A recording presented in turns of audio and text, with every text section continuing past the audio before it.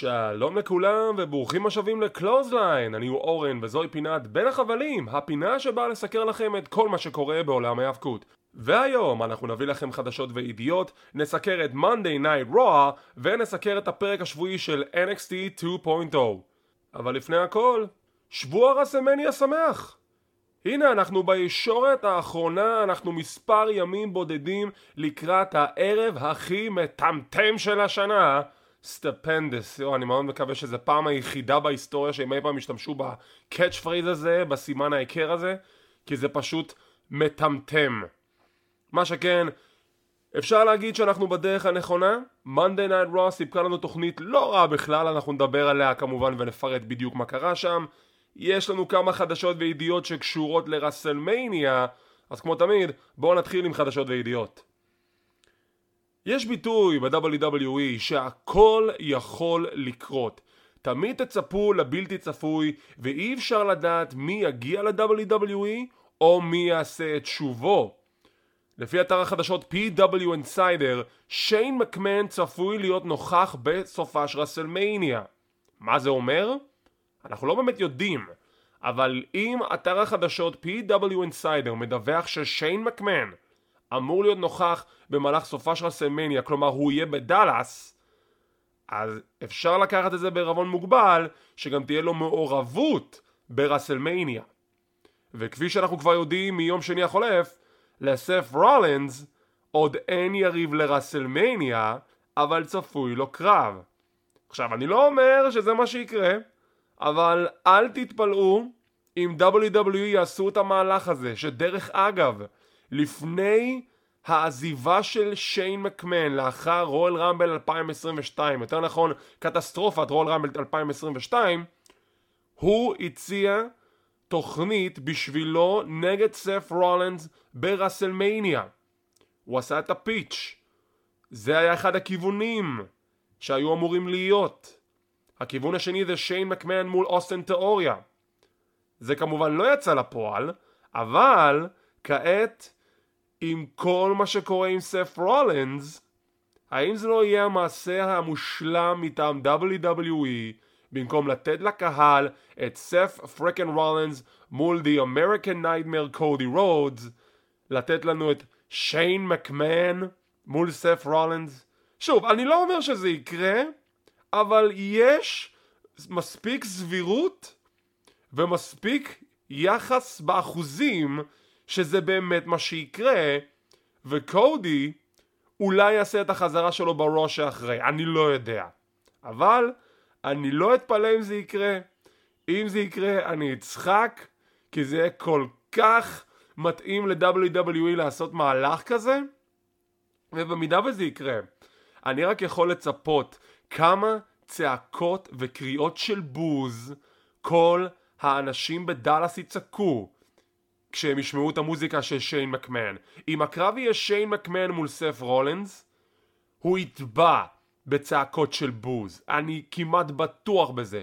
ונכון, יכול להיות שיהיה לו כמה ספוטים מטורפים, אבל עדיין, כשהקהל כל כך חם וכל כך להוט לראות את קודי רודס שוב ב-WWE ונגד סף פריקן רולינס, אז למה לנסות ולשנות את התוכנית בדקה ה-90 אם במידה זה באמת המהלך? אבל כמו תמיד נצטרך לחכות ולראות ליום שבת הקרוב שהקרב של סף פריקן רולינס יתקיים מול יריב לא ידוע ולפי בחירתו של וינס מקמן. זו ידיעה חדשה, אבל אני חוזר לביטוי שהכל יכול לקרות ב-WWE וכל אחד יכול להופיע וכל אחד יכול לחזור. פטריק קלארק ג'וניור, לשעבר ידוע בתור The Velveteen Dream, פרסם במדיה החברתית שלו את הציטוט הבא: למרות האשמות מגעילות נגדי שאני הצלחתי לנצח, עדיין הייתי רוצה שתהיה לי קריירה עם WWE. אני מעולם לא נמצאתי אשם, ויש לי הרבה מאוד כישרון, ואני רק בן 26. LFG. למי שאולי לא יודע, Velveteen Dream חטף האשמות רציניות. למרחיקי לכת אפשר למצוא את האשמות האלה בגוגל. האשמות שלפי טענתו WWE חקרו ומצאו אותו זכאי. מצאו אותו חף מפשע, מצאו שאין בסיס לאותם האשמות, אבל כמובן האינטרנט והמדיה החברתית עשו את שלהם, החרימו אותו עד ש-WWE נאלצו לשחרר את The Velveteen Dream. עכשיו, אני לא תופס צד בנושא, אני רק מדווח את החדשות כמו שאני קורא אותם. אבל זה רצונו של הבחור, הוא היה רוצה לחזור ל-WWE, אולי ל-NXT 2.0, ואני אשאל אתכם, האם הייתם רוצים לראות את The Velveteen Dream חוזר ל-WWE? האם אתם חושבים שהוא רצוי ב-WWE אחרי כל התהמולה שקרתה סביבו? אשמח לקרוא תגובות ודעות. הלילה יתקיים לו הפרק השבועי של AEW Dynamite, שכמובן אנחנו נסקר אותו, ובפרק השבוע אנחנו נקבל את התחלתו של טורניר על שמו של אורן הארט. אנחנו נתחיל במסגרת טורניר הנשים, שבסיבוב הראשון נקבל קרב של The Bunny נגד מתאבקת לא ידועה. טוני קאן פרסם במדיה חברתית שיש כוכבת חדשה שהולכת להתחרות בטורניר, כוכבת חדשה שהוא כרגע החתים ל-AEW. ולפי אתרי החדשות, בעיקר אתר החדשות Fightful, ישנם כמה כיוונים מאוד קונקרטיים לגבי זהות המתאבקת שכרגע חתמה ב-AEW. לפי האפשרויות שרצות עכשיו ברשת ובאתרי החדשות, או שמדובר בטוני סטורם, או שמדובר באמבר מון, שכיום עונה לשם אפינה, זה השם ההאבקות החדש שלה, אפינה. אז אחת מהם כנראה תעשה את הופעת הבכורה של הערב בטורניר של AEW לזכרו של אורן הארט, ואני אשמח לראות כל אחת מהם. אני חושב ששתיהן מתאבקות מעולות, אני חושב שכל אחת מהם תהיה תוספת נהדרת למחלקת הנשים המתפתחת והמשתפרת של AEW, ואני אפנה את השאלה אליכם, מי אתם הייתם רוצים לראות במחלקת הנשים של AEW? טוני סטורם, אמבר מון, או אולי מישהי אחרת לחלוטין? אשמח לקרוא תגובות ודעות. האם באמת היה פיצוץ בין MJF לטוני קאן? לפי הסיפור שרץ באתרי החדשות לפני מספר ימים, MJF התראיין בסופה שעבר אצל כתב החדשות אריאל הוואני, שהוא כתב מאוד ידוע בעולם ה-UFC ועולם ההאבקות, הרבה אנשים מכירים את הבחור, והוא נתן את דעתו הכנה תוך כדי שהוא שמר על דמות קייפייב, כמו שתמיד עושה, על כך שהוא מאוד שוקל את צעדיו האם להמשיך ב-AEW כשהחוזה שלו יסתיים. החוזה של MJF מסתיים ב1 לינואר 2024. מסתבר שאותו רעיון לא אושר על ידי מחלקת ה-PR של AEW, וטוני קאן התעצבן על MJF. עיקר העצבים על MJF לא נובעים מכך שהוא התראיין אצל הבחור, הם נובעים מכך שהרעיון לא עבר אישור דרך מחלקת העיתונות של AEW. זו הייתה הבעיה העיקרית. לאחר שהרעיון הזה פורסם, היה להם שיחה מאוד מאוד חמומה בין שני הצדדים, אבל למיטב הבנתי שני הצדדים לאחר מכן נרגעו, ועכשיו הדברים בסדר בין שני הצדדים. אבל אם יש לקחת משהו מהרעיון של MJF, הוא העובדה שהוא רואה את עצמו בתור אחד הכוכבים הגדולים של AEW, והוא גם מצפה ש-AEW ישלמו בהתאם בשביל להשאיר אותו ב-AEW.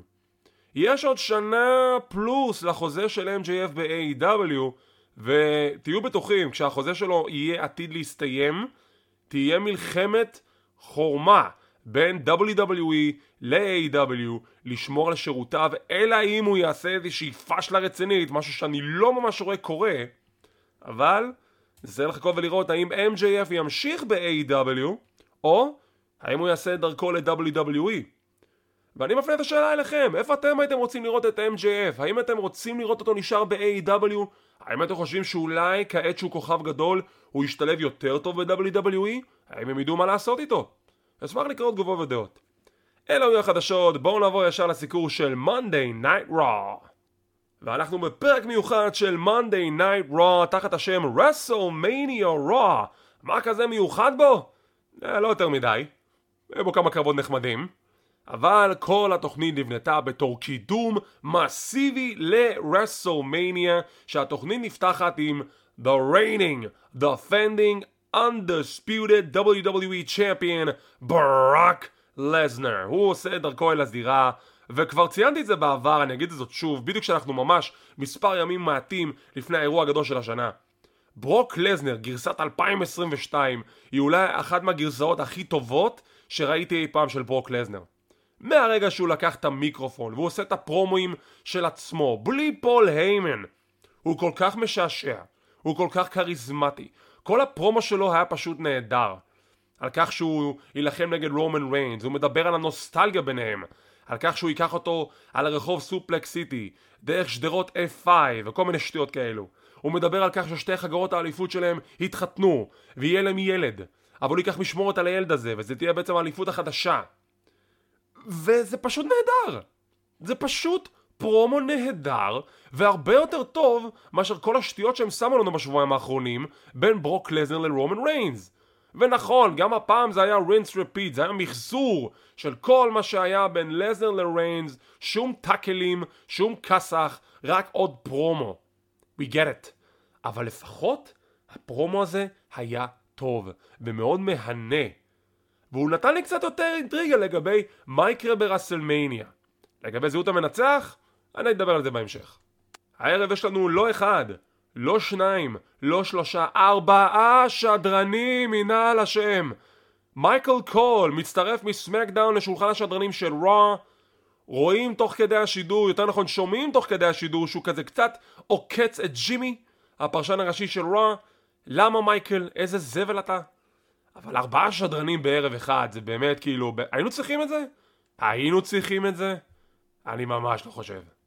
מיז יוצא לזירה והוא מקבל את לוגן פול שהוא אתגר אותו בשבוע שעבר לחבוש את המסכה של ריי מיסטריו שהוא גנב ממנו, ולוגן פול באמת עושה את זה. הוא ניגש אל הזירה, המסכה של ריי מיסטריו עליו, משפחת מיסטריו יוצאת החוצה, יש קרב בין ריי מיסטריו למיז שמסתיים בהצמדה מהירה של ריי מיסטריו על מיז. מה עשינו בזה? כאילו, אז למה? למה בכלל לקיים את הקרב עם 2 שניות? אחרי הקרב ריי מיסטריו משיג את המסכה מחזרה מלוגן והם יוצאים עם ידם על העליונה. מה זה אומר לגבי רסלמניה? האם מיז ולוגן יצליחו לנצח את משפחת מיסטריו, או האם משפחת מיסטריו תביס את המיז ולוגן ואז נקבל סוג של פייסטרן של לוגן מכה את המיז? לא יודע, נצטרך לחכות ולראות. מה שכן, עובדה מעניינת בשולחן השדרנים הייתה שמייקל קול מסביר שדומיניק לא לובש מסכה כי אביו אמר שהוא צריך להרוויח את זה. שזו עובדה מאוד נחמדה לדעת, אלא הבעיה היא זה שריי מיסטריו אף פעם לא ציין זאת בעצמו, אז למה העובדה הזאת מגיעה ממייקל קול? איזה מוזר. מכאן אנחנו מגיעים לחבילת וידאו קצרה של הבחור שהולך לעשות, תקשיבו לי טוב, את הופעת הבכורה הכי גדולה בהיסטוריה של WWE. אני לא צוחק. אוקיי, אני לגמרי צוחק. זה ויר מהן. ויר מהן, יום שני הבא, הראש אחרי רסלמניה, אני אומר לכם עכשיו, כשהוא יעשה את הופעת הבכורה שלו, הקהל ייתן לו כזה פופ. יהיה סטנדינג אוביישן לבחור הזה, והוא יקבל את הפופ הכי גדול בעולם. רק בגלל הבילדאפ ההזוי שהוא קיבל במשך חצי שנה של קדימון אחרי קדימון אחרי קדימון, הוא חייב לקבל את שאגות הקהל כשהוא יחזור סוף סוף, כי זה לא הופעת בכורה אנשים, הוא חוזר וזה יקרה ביום שני הבא, ראש אחרי מניה. לא יודע נגד מי הוא יהיה, לא אכפת לי נגד מי הוא יהיה, מצידי שיהיה נגד רומן ריינס, אבל כשהוא יצא לזירה, standing ovation, biggest pop of the night. אני בטוח בזה, ואני אהיה מאוד מופתע אם זה לא יהיה כך. משם אנחנו עוברים לסרטון וידאו שכבר שודר ופורסם במדיה חברתית לפחות חצי יום לפני שידור התוכנית, והוא גם משודר הערב. ואני אומר לעצמי, אז למה לשדר את זה במדיה חברתית לפני שהוא שודר ברוע? יכלו באותה מידה לשדר את זה ברוע. הסרטון המדובר הוא כמובן סף רולינס מבקר במפקדת WWE בסטנפורד קנטיקט, ויש לו שיחה עם וינסנט קנדי מקמן. הוא מגיע למשרד עם עוד חליפה צעקנית, עם עוד גישה עצבנית, והוא שואל את וינס, מה אתה רוצה? אתה רוצה לפטר אותי? על ככה שיימתי להשבית את התוכנית? מה, קדימה, אתה לפטר אותי וינס? ווינס אומר לו, לא, אני לא הולך לפטר אותך. אבל אם רק ניסית להגיע לרסלמניה, למה ניסית לעבור דרך כל הטבעות האלו ופשוט לא ניגשת אליי? סף לא יודע איך להקל את זה. מה זאת אומרת? יכולתי פשוט לגשת אליך ולקבל קרב? וינס אומר, לא, אבל במקום ללכת סביב כל הסיבובים האלו, ולאדם פירס וסוניה דוויל, היית פשוט ניגש אליי. ואתה יודע מה? אני החלטתי שיהיה לך קרב. יהיה לך קרב ברסלמניה. סף רולינס מתרגש, ואז הוא שואל, רגע, אבל נגד מי? הוא אומר לו, אתה תדע זאת רק שתהיה בתוך הזירה ברסלמניה, ורק אז היריב שלך יוכרז, לפי הבחירה שלי.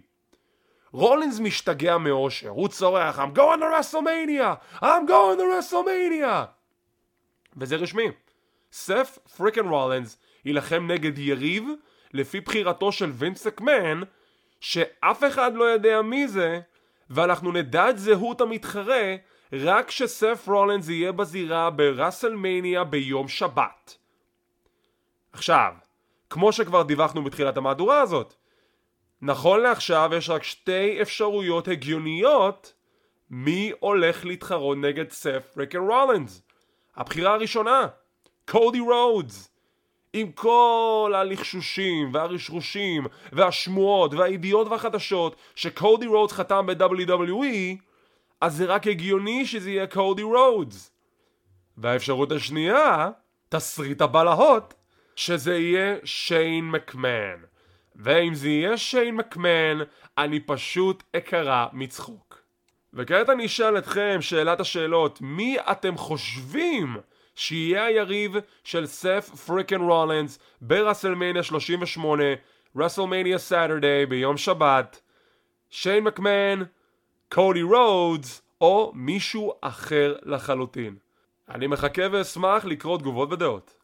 אנחנו עוברים לקרב הנדיקאפ מאץ' של אומאס נגד הווייקינג ריידרס. קרב מאוד מוזר, שרואים את אריק תוקף את אומאס, אומאס נותן לו קלוזליין, וזה נראה כאילו משהו קרה, כי הוא מחזיק את הראש, הוא מתגלגל מחוץ לזירה, השופט שואל אותו אם הכל בסדר, והשופט סופר אותו בחוץ. It's a count out.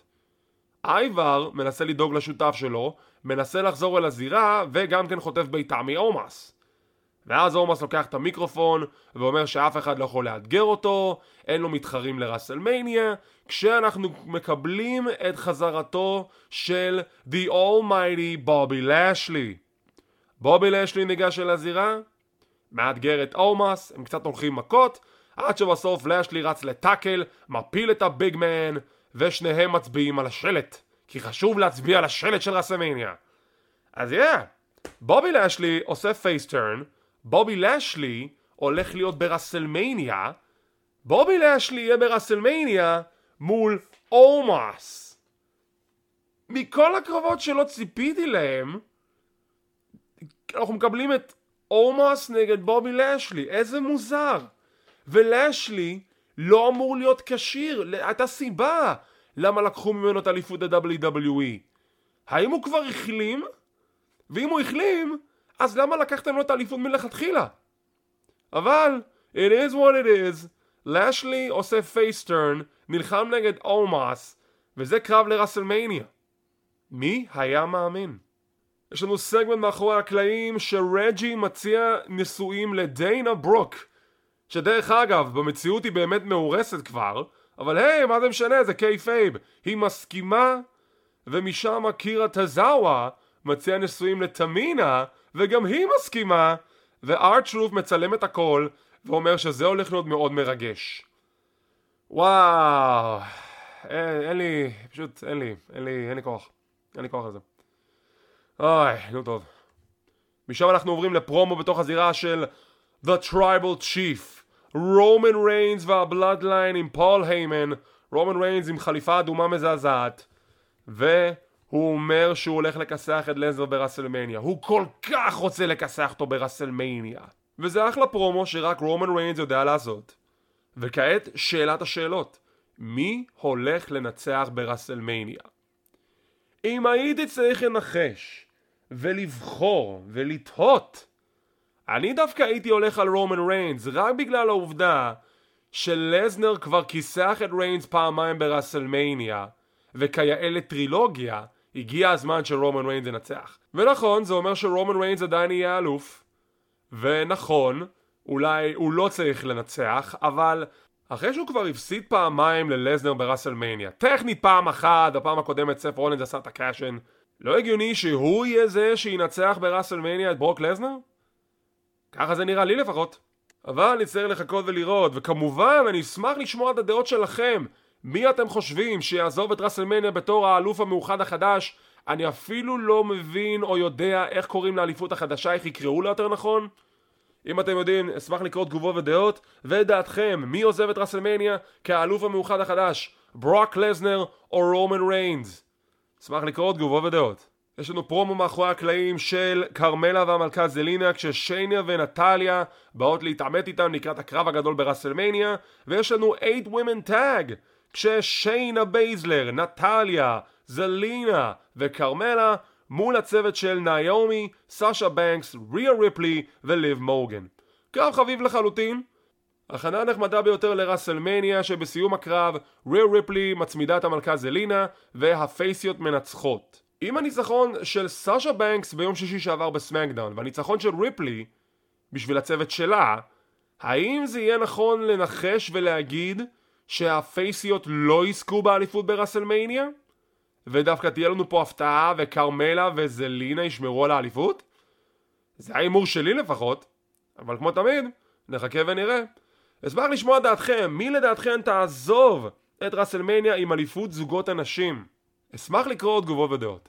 יש לנו חבילת וידאו נהדרת של סטון קולד סטיב אוסטן עם השיר של קיד רוק באו את הבא, שזה נורא מפתיע כי בפעם הקודמת ששודרה חבילת וידאו לסטיב אוסטן זה כשהוא נכנס להיכל התהילה ב-2009, והשיר שנלווה לחבילת הוידאו שלו היה Cult of Personality של CM Punk. אז כנראה שיש סיבה למה לא השתמשו בשיר הספציפי הזה. מה שכן, לאחר מכן קווין אורנס יוצא לזירה עם חולצה נהדרת של KO Mania 6, אני חייב להזמין לי חולצה כזאת.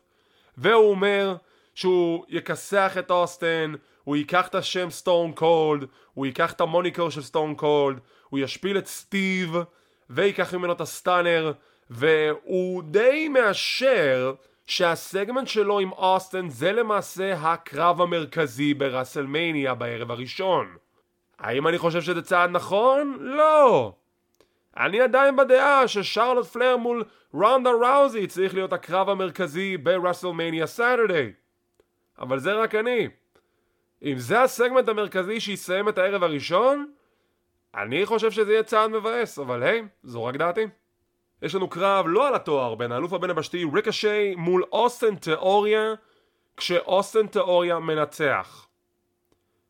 תנו לי להבין, האלוף הבין הבשתי חדש, טרי, דנדש לגמרי, גם מפסיד פעמיים ביום שישי שעבר, וגם מפסיד בראש שאחרי. יש לו 3 הפסדים ברצף, והוא האלוף הבין יבשתי. למה הם מתעללים באלופי המידקארט שלהם? למה? אני לא מבין את זה. זה כל כך מתסכל בתור צופה לראות דמות שאמורה להיות דמות חזקה, שפשוט משפילים אותה פעם אחר פעם. פשוט לא הגיוני. עוברים לפרומו לתוך הזירה של ביאנקה בלר לקראת הקרב הגדול שלה מול בקי לינץ' ברסלמניה, וזה אותו שטיק, I'm the toughest, the roughest, the best, the quickest, the smartest. בקי לינץ' מגיעה להתעמת איתה, יש ביניהם כסח, ביאנקה מנצחת את הכסח, והיא גוזרת את השיער של בקי לינץ'. שזה נורא הפתיע אותי. כי למה לעשות מעשה השפלה כזה כשאתה פייס? זה לא כמו ברסלמניה 3, שגם סיקרנו פה בערוץ, עם פייפר ואדונס שזה הקרב שיער. זה לא קרב שיער. לא זכור לי שהיא ניסה לגזור את עצמה של ביאנקה, יכול להיות שאני טועה, אבל עצם העובדה שביאנקה השפילה את בקי הערב, זה גורם לי לתהות האם היא בכלל תנצח ברסלמניה. נראה לי מאוד תמוה אם היא תפסיד, כלומר אם בקי תפסיד ברסלמניה אחרי מה שקרה הערב. אבל, כמו תמיד, נחכה ונראה. אנחנו מקבלים את ההכרזה שהתווסף לו עוד קרב לרסלמניה, וזה The New Day, קינג וודס וקופי קינגסון מול הצוות של שיימוס ורידג' הולנד שבפינה שלהם בוטש. זהו למעשה הקרב שבמקור שלו היה אמור להיות 6-man tag שכל חברי ה-New Day חוברים יחדיו להילחם נגד חבורת פייט קלאב של שיימוס, רידג' ובוטש. אבל לאור הפציעה של ביג אי, כמובן שהקרב הזה עכשיו לא יתקיים, אלא הוא למעשה נהפך לקרב זוגות. לגבי אם ביגי יהיה ברסלמניה נוכח, אני לא חושב, בגלל הנק ברייס, אני לא יודע אם זה בכלל בטוח בשבילו לעשות כזו נסיעה לרסלמניה, כי קודם כל, בריאות לפני הכל, מה שכן, האם זה קרב שצריך להתקיים ברסלמניה עכשיו? אפשר היה לוותר עליו. זה סתם פילר. לא שאני בא להעליב, אבל באמת שזה סתם מרגיש לי כמו פילר, וזה לא קרב שבאמת צריך ברסלמניה. אבל היי, אם זה נותן לנו את הספוטלייט, be my guest. אולי זה יזוז הפרי-שואו, אני לא יודע. יש שעתיים פרי-שואו לפני המופע של רסלמניה, זה הולך להיות ממש ארוך. נחכה ונראה. יש לנו פרומו מאוד אפל של אדג' לקראת הקרב שלו מול AJ סטיילס. AJ סטיילס גם כן עם פרומו משלו לקראת הקרב הגדול שלהם ברסלמניה. ואנחנו עוברים למיין אבנט. לפני המיין אבנט, ריק בוגס ושינסקי נקמורה עושים את דרכם אל הזירה, והקרב המרכזי שלנו הוא קרב בין אלופי הזוגות של ראו RK ברו מול אלופי הזוגות של סמקדאון The Usos. קרב טוב, בדיוק כמו הקרב שהיה להם בסדרת ההישרדות, שבסיומו The Street Profits תוקפים את RK ברו. משם יש לנו ביג שמאז בין המתחרים של סמקדאון למתחרים של ראו, והסיום מגיע ש-RK ברו עושים את ה-RKO על שני חברי ה-Street Profits, וכך מסתיימת לה התוכנית. אז ה-Street Profits הם הילים, חד וחלק, ואת האמת זה שינוי די נחוץ לאור העובדה שהם היו פייסים מאז שהם התחילו ב-WWE, אז אין לי בעיה לקבל אותם בתור הילים קצת. מה שכן, בולטים בהיעדרם The Alpha Academy. אם אתם זוכרים, מוכרז לתוכנית קרב בין The Alpha Academy ל-The Street Profits לפני הקרב הגדול ברסלמניה, אבל השתנו התוכניות. לא יודע מה קרה ל-The Alpha Academy, אני מקווה שהם בסדר ורק החליטו לשנות תוכניות בדקה ה-90, אבל זה קצת מדאיג שאנחנו מספר ימים לפני רסלמניה ו-The Alpha Academy is nowhere to be seen. לא יודעים איפה הם, לא יודעים מה קרה להם, לא יודעים אם הכל בסדר. אני אחזיק אצבעות שהם יהיו קשירים לרסלמניה, כי מאוד מאוד יבאס אם הם לא יהיו במופע המופעים.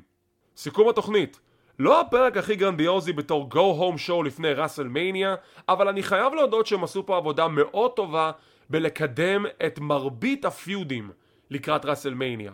ביאנקה בלר, בקי לינץ' עם גזירת השיער, היה לנו פה את הפרומואים של ברוק לזנר ורומן ריינס, אדג' וסטיילס, הפרומו של קווין אוונס לפני הסגמנט שלו עם סטון קולד סטיב אוסטין, קרב אליפות זוגות הנשים, ולא לשכוח, יש עדיין סמקדאון, שגם שם תהיה בנייה נמשכת לקראת רסלמניה, ככה שסך הכל הערב הם עשו עבודה יחסית טובה. אני נותן לתוכנית ציון של 6 מתוך 10, רק בגלל שכן הרגיש לי שהם ניסו להפוך את רסלמניה בתור ביג דיל, מכל האספקטים, מכל הקרבות שדיברנו עליהם.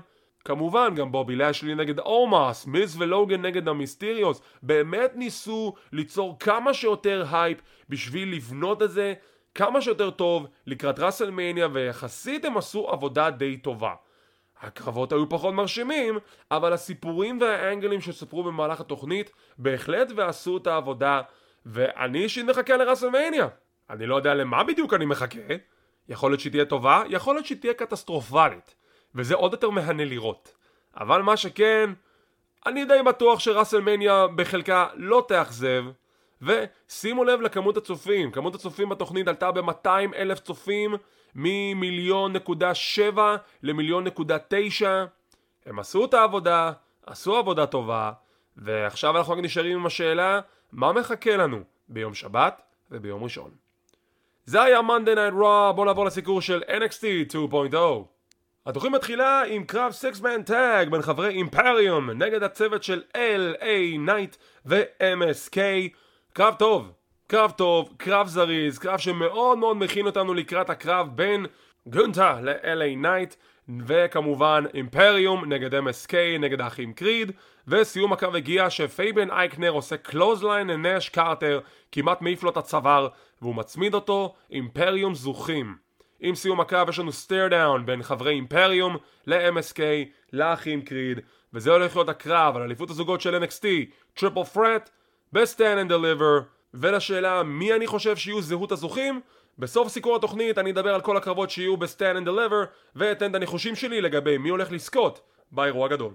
מכאן אנחנו עוברים לפרומו של קיילי ריי ואיו שיראי, שמסבירות את כל תהליך החשיבה שלהם בכך שהם השקיעו זמן ומאמץ להתחבר להיות צוות, לזכות בטורניר הדסטי קלאסיק, ואז לאתגר את מנדי רוז במקום.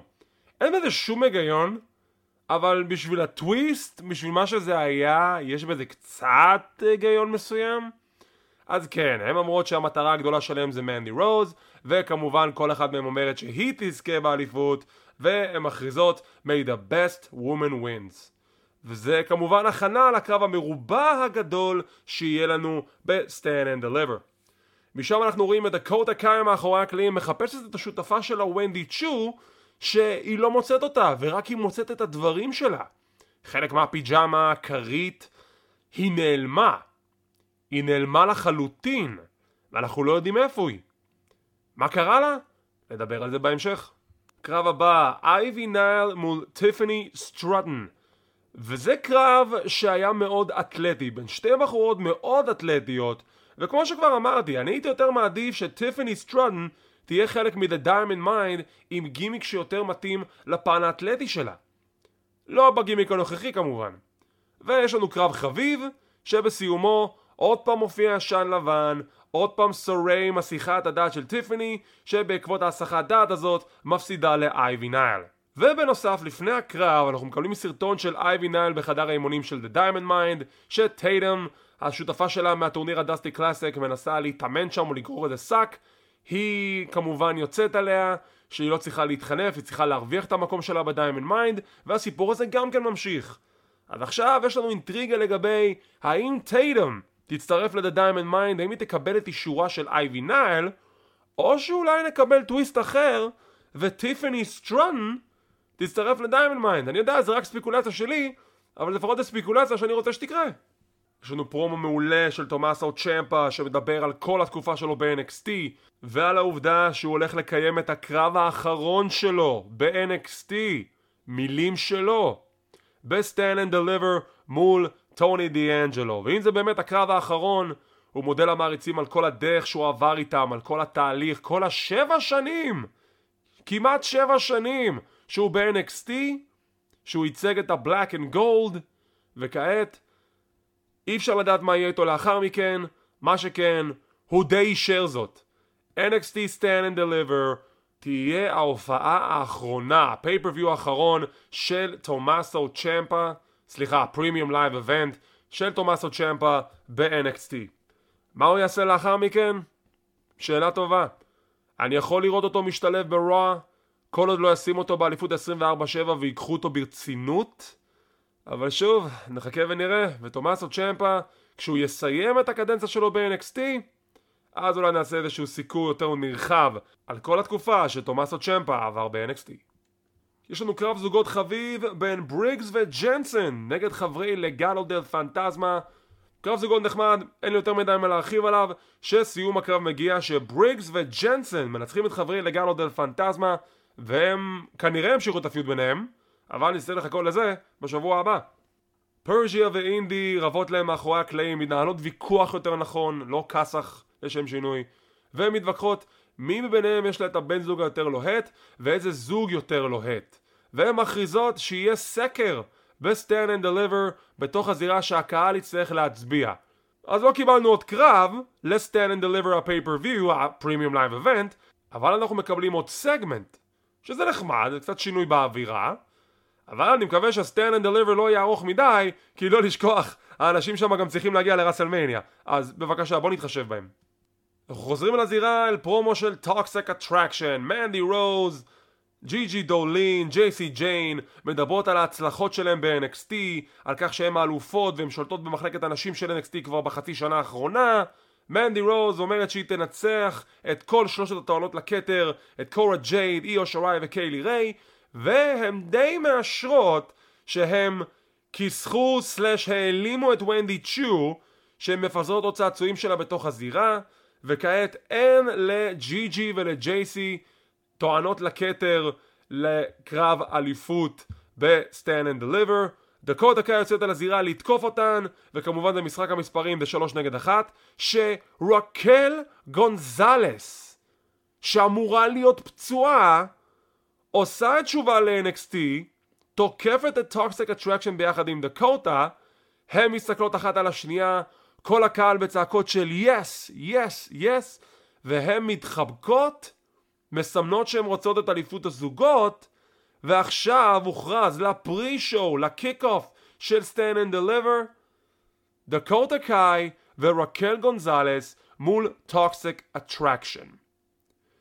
יש כל כך הרבה דברים לא הגיוניים במה שקרה בסגמנט הזה, שאני אפילו לא יודע מאיפה להתחיל.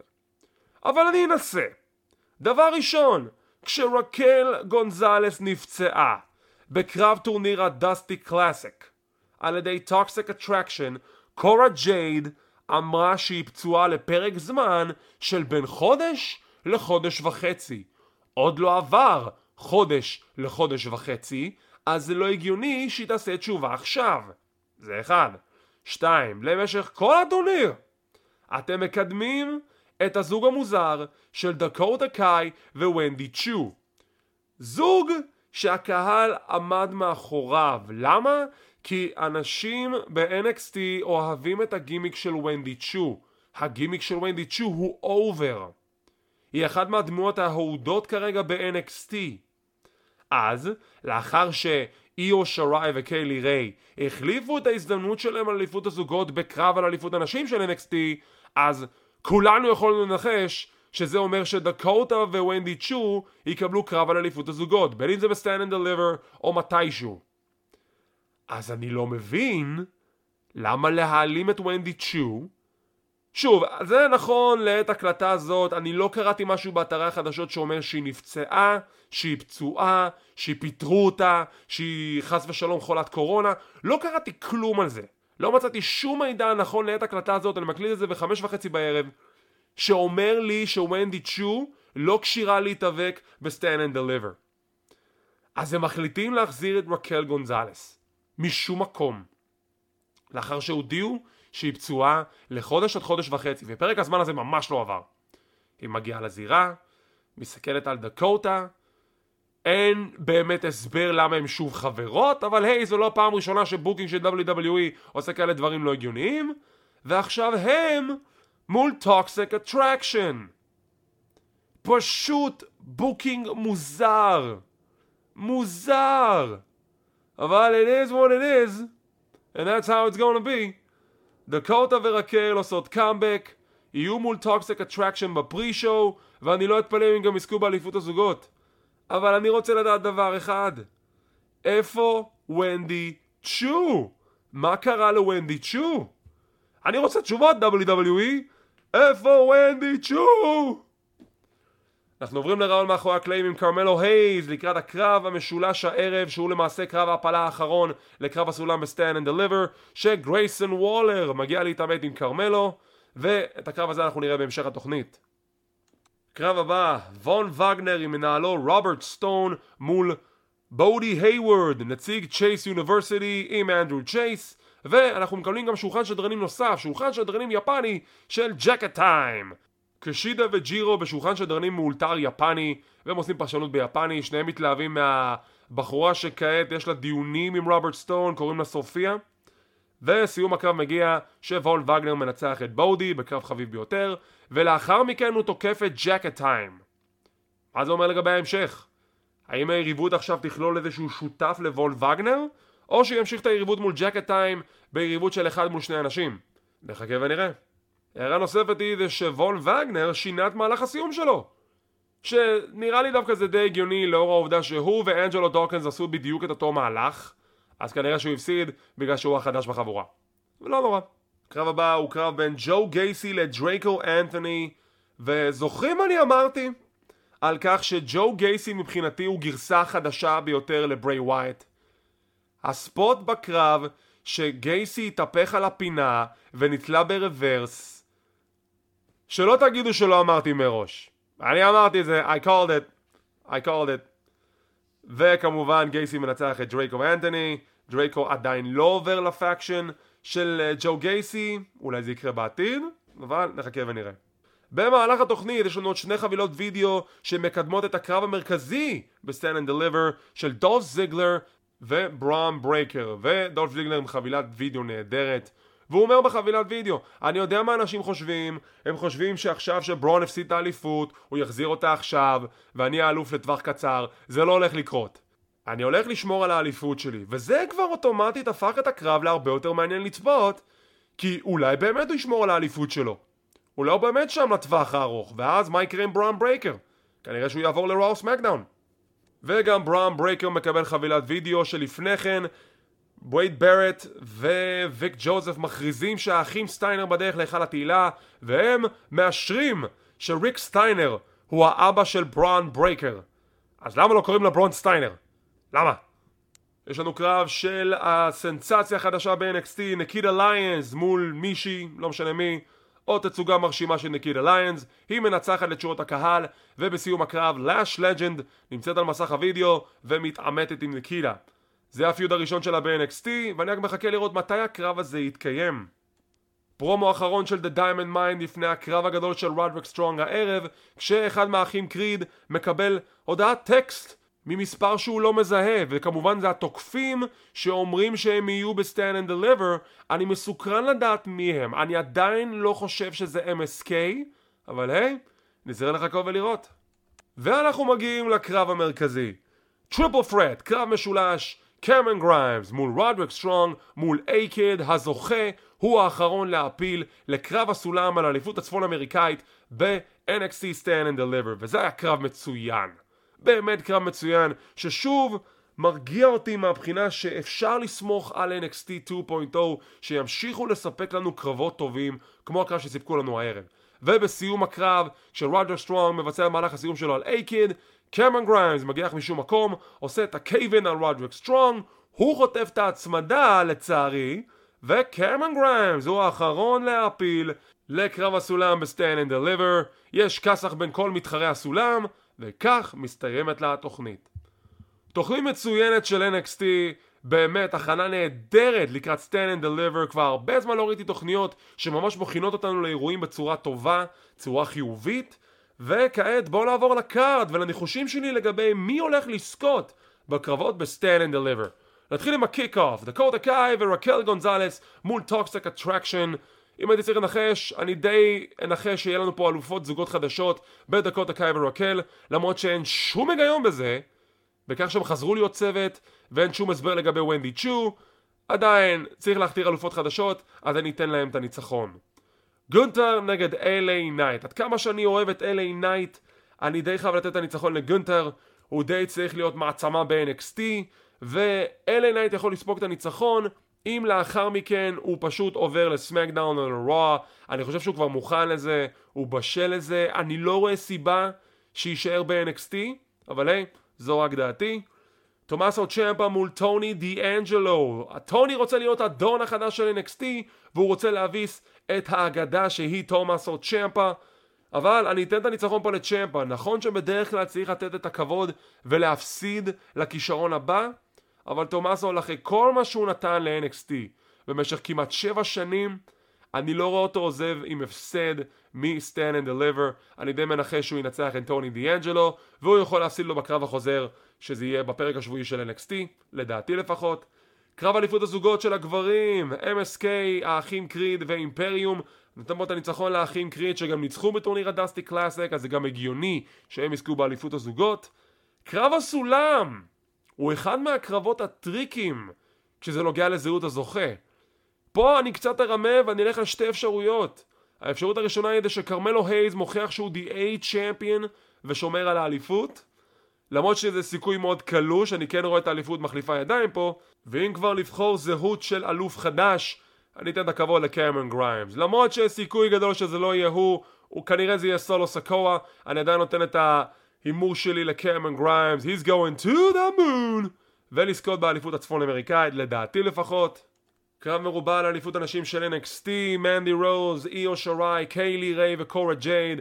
אני נותן בו את הניצחון למנדי רוז, לדעתי היא שומרת על האליפות, היא עושה עבודה מאוד טובה ב-NXT בתור אלופת הנשים, ואני עדיין לא חושב שזה הזמן הנכון לקחת ממנה את האליפות הזאת, למרות האיום המסיבי של 3 טונות לכתר. והקרב הגדול, ברון ברייקר מול דולף זיגלר. עד חבילת הוידאו של זיגלר, אני הייתי עכשיו מהמר ב100% שברון ברייקר הולך לזכות, שהוא יקבל את הרגע הגדול הזה מול קהל.